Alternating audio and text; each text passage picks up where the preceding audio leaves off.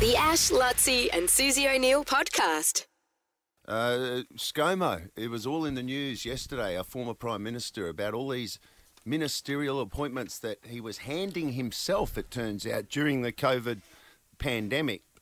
And we were asking ourselves today, how is this even... is that legal? How is this possible and that none of us even knew about it?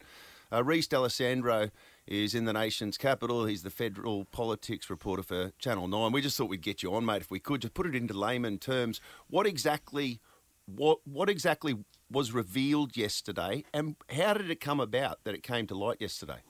Yeah, good morning to you guys. Some pretty shocking revelations down here in the nation's capital.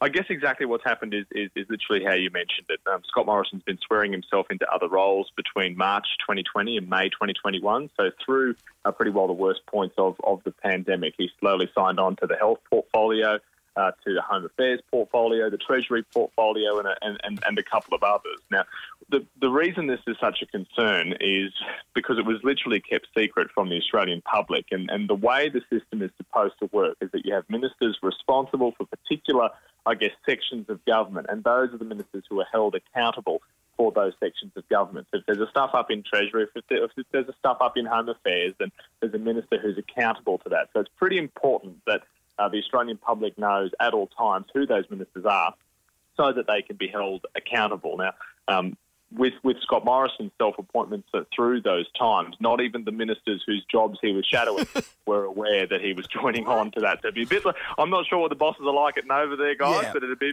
a bit like them signing on to your breakfast show and not telling you that they were a joint brekkie host. So who was aware of it then, and how has it come to light? Yeah, so it's been revealed in a new book called Plague. That was the first revelation, which was that Scott Morrison had taken on the health portfolio during the pandemic. That one is pretty well explainable, and he reportedly said to Greg Hunt, the health minister at the time, "Look, mate, I trust you, but I'm signing on as health minister as well," because the health minister during the pandemic was given extraordinary powers, as a member of government, just because of everything that was going on. So Scott Morrison saw it fit to sign on to be health minister as well, to do that with Greg Hunt. But he knew. Greg Hunt knew. Greg Hunt knew. So he knew, but then it went on. It became a bit of a device from that point on. So he then signed on to, I think it was Home Affairs and Treasury after that. He took on finance as well, and a handful of others. Now, there were some people who knew, including, I think, the Deputy PM at the time, Michael McCormack from the Nationals. I think Barnaby Joyce might have known as well. But the point is, some of these largest portfolios, as in Treasury and Home Affairs, the ministers at the time didn't know that they were effectively sharing their role. And one of those ministers was a close friend of the former Prime Minister, Josh Frydenberg. He was the Treasurer at the time. He was staying at the Lodge, living with the PM during the pandemic at the time. And it never came up over the dining table at the Lodge. By the way, mate, I'm also the Treasurer. And has it come to light? Did he do anything with those additional why did he powers? do it? Why, when he got he swore himself in, and then he said that he couldn't remember whether he sworn himself in. So, are there any more that we don't know about? And what did he do with the power? So the funny thing about all of this is that he's only effectively exercised this power once that we know of so far, and that was after he signed himself on. I think it was industry, science, energy and resources, that particular portfolio. He used that power to veto a gas project, an offshore gas project just off the coast of New South Wales. That was because it was unpopular in a handful of electorates, but the coalition really needed to win at the election. That's not good. That was the only exercising of the powers that he signed up for. The others, he was effectively a minister, and Scott Morrison says that in his defence that the ministers, they still had control over their portfolios, except for that one decision, which is, of course, being looked into now by the Solicitor General. So the legalities are a little still, I guess, up in the air. The current PM, Anthony Albanese, he's seeking advice from the Solicitor General. We're expecting that on Monday. But I think the biggest point is, guys, that this was just kept secret, and it possibly wouldn't have been as big a problem had it all come out at the time.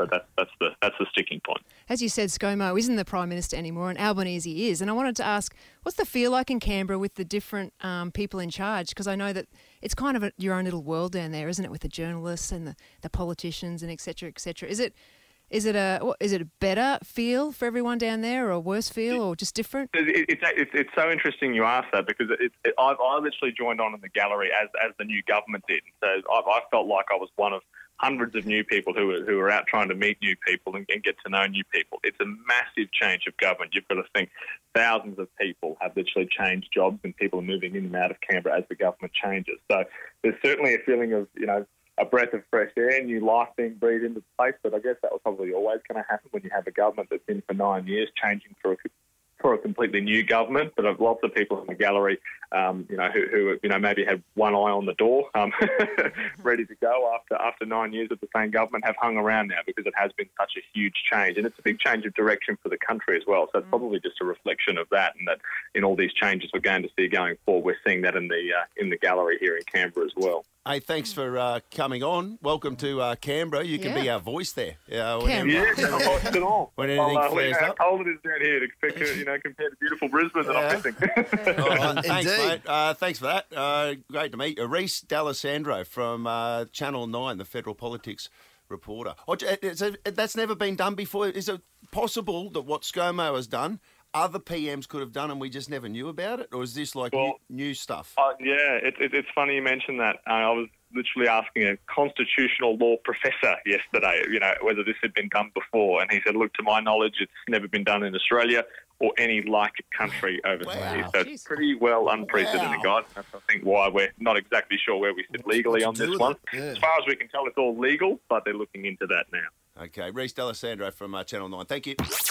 The Ash, Lutzi and Susie O'Neill podcast.